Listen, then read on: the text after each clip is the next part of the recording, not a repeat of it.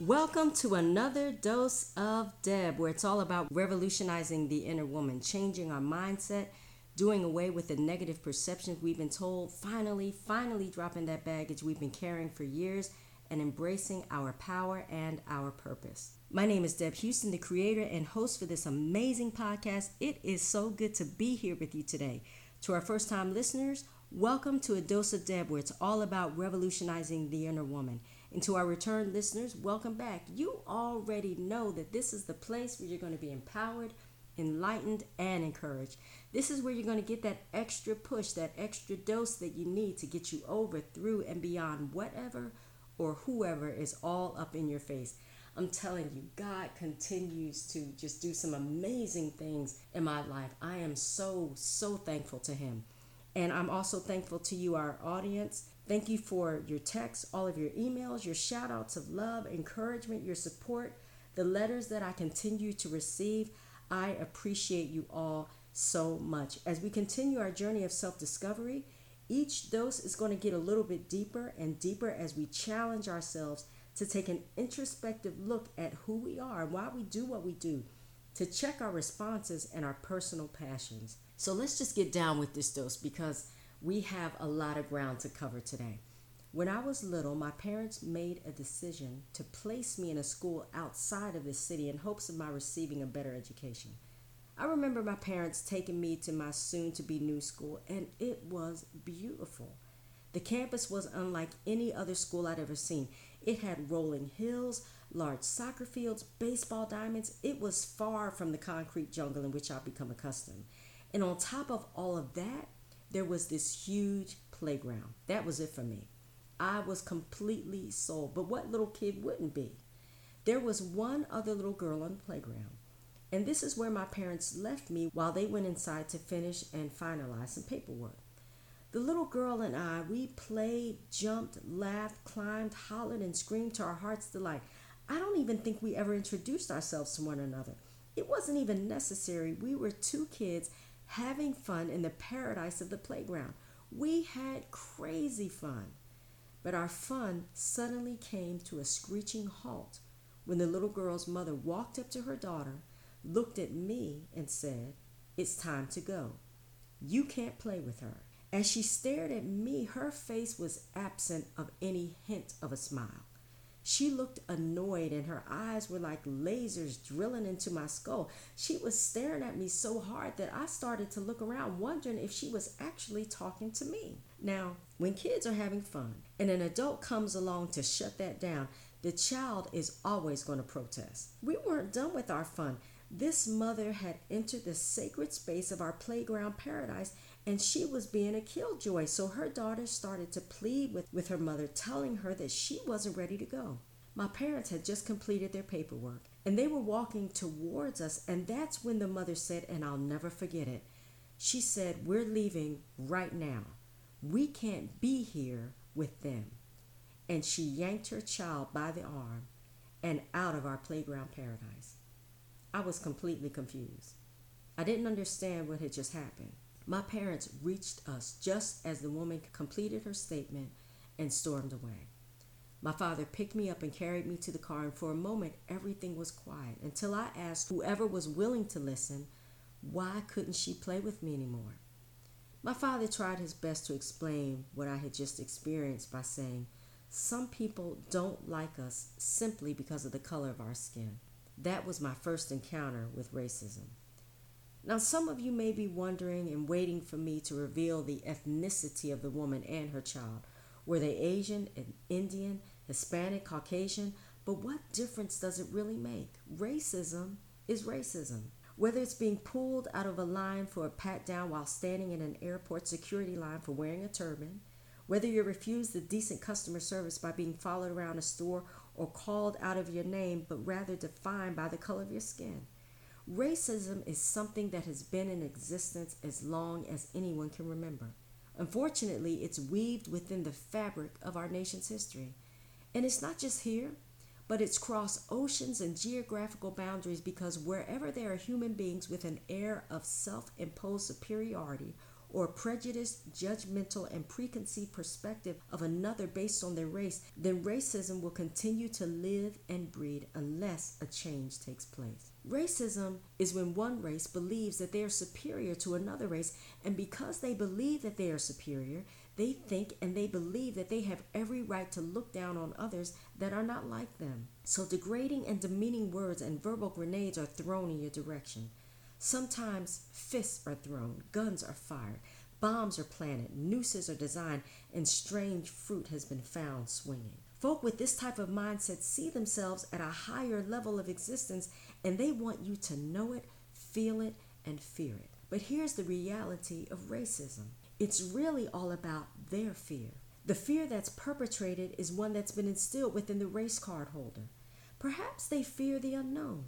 Maybe they fear being outnumbered by another as if they could become extinct or forgotten, and so they choose to do to others what they fear could happen to them. Then again, there are those who feed off of being able to be over, stand over, and possess power over another, controlling one's very existence and ability to flourish and live. The reality of it all is that racism is about the combination of power plus prejudice.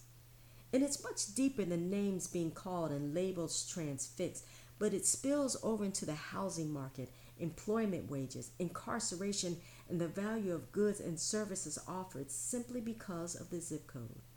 We even have to challenge and ask ourselves if during those moments when we stand by the water cooler with our homies, or we're hanging out at the happy hour, or even during casual conversation when jokes about color and culture begin, what's the reason for it? What type of satisfaction do we receive from a chuckle at the expense of another's color of which they have no control, given that racism's purpose is to divide, conquer, hurt, degrade, and kill the culture? If we join in on the laughter, then why? What's so funny, really? Of course, today, it may not be as evident as the days of yesteryear when one ethnic group was confined to work on the railroad, work in the cotton fields, material sweatshops, or rode around on horses terrorizing folk while others marched in solidarity, spewing words of hatred, or even when service was denied at a local diner. The signs over water fountains or restrooms, the swastika symbols, and the graffiti of characters with big noses may never be as noticeable as the thoughts that turn to words that may pass through lips, but instead, you'll see the sneers. You'll see the disapproving sideway glances, the upward turn of the nose, the denial of a loan, the pass over for the promotion regardless of stellar credentials and consistent performances of excellence. Now, instead of using the cover of night, the person wearing the expensive suit while cheesing in your face offers you a dagger, a noose, a ticket on a train to a concentration camp, or starts building a wall to keep you out with a simple handshake or a pat on the back. When someone has these feelings and actions of hatred, what they're really saying is that they don't like what God created. They refuse to appreciate the beauty that God made in this huge spectrum of color. And though they can't take it out on the Creator, they're going to take it out on His creation. So, okay, maybe you don't even believe in God, and you're unable to see that all of mankind has been created in His image. Yet, what makes one think, believe, and feel is if they have the right to determine the worth of another simply by the color of their skin. How did melanin become so messy? Why does it matter so much? What happened to cause us to become so divided and stereotypical? When did various cultures become a curse or an abomination to one another? What's really the reason for it all?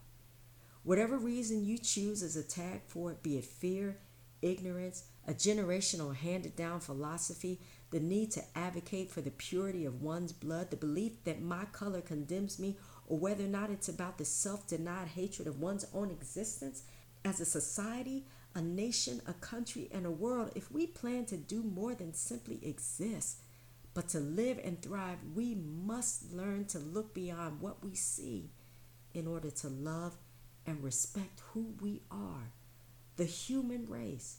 Anything else would be uncivilized. If I could talk to that girl from the playground paradise today, I would tell her that I wish we could have been friends. I would share with her the beauty of my United Nations culture, and I would ask her to do the same. I would tell her that our existence transcends color lines, prejudices, and that the race card only holds as much power as the fear associated with it. I would remind her that color isn't something that rubs off if you touch my skin. It won't infect or invade like a virus or a poison. On the real, it'll enhance your experiences of an abundant life. It's the poison from our jacked up spirits that's manifested through our actions and words that kills and destroys. I really wish we had been given the chance to know each other. And I would hope that her mother learned better and made the decision to live better. Finally, I would tell my once upon a time playground paradise playmate that who I was then, who I am now, and who I will be tomorrow was never defined, nor was there ever the chance of my being destined based on what someone else thought, because I was created in the mind of God, formed and shaped by His hand and purpose for greatness. And He just so happened to choose my palette from which my beautiful golden brown complexion has come forth for His glory. And so for me to shrink in silence, to try to change what He's created or cover who I am, is an insult to Him and a detriment to my people and my being. And that would truly be uncivilized. Hey, that's your dose for today. Our next dose will take this subject just a little bit deeper.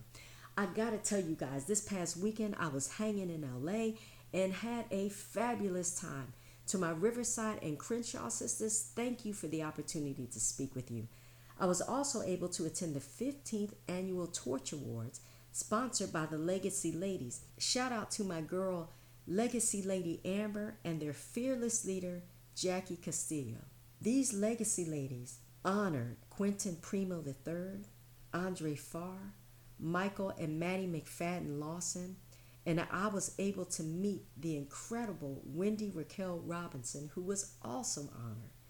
I then hung out with my LA crew at the Red Table Talk Emmy nomination skating party, where I was rolling around the ring to the amazing one and only Best in the World tunes from MC Lyte. I was honored to meet and be in the presence of Jada Pinkett Smith, Adrian Banfield Norris, aka Gammy, Willow Smith, Trey Smith, and then to top it off, the hilariously funny Tiffany Haddish gave your girl a lesson on taking a selfie while we laughed, posed, and laughed some more. I was and continue to be so inspired by these women, and I'm still on an empowered high from my weekend. We had crazy fun. Hey, Dose family, I can't wait to hear from you.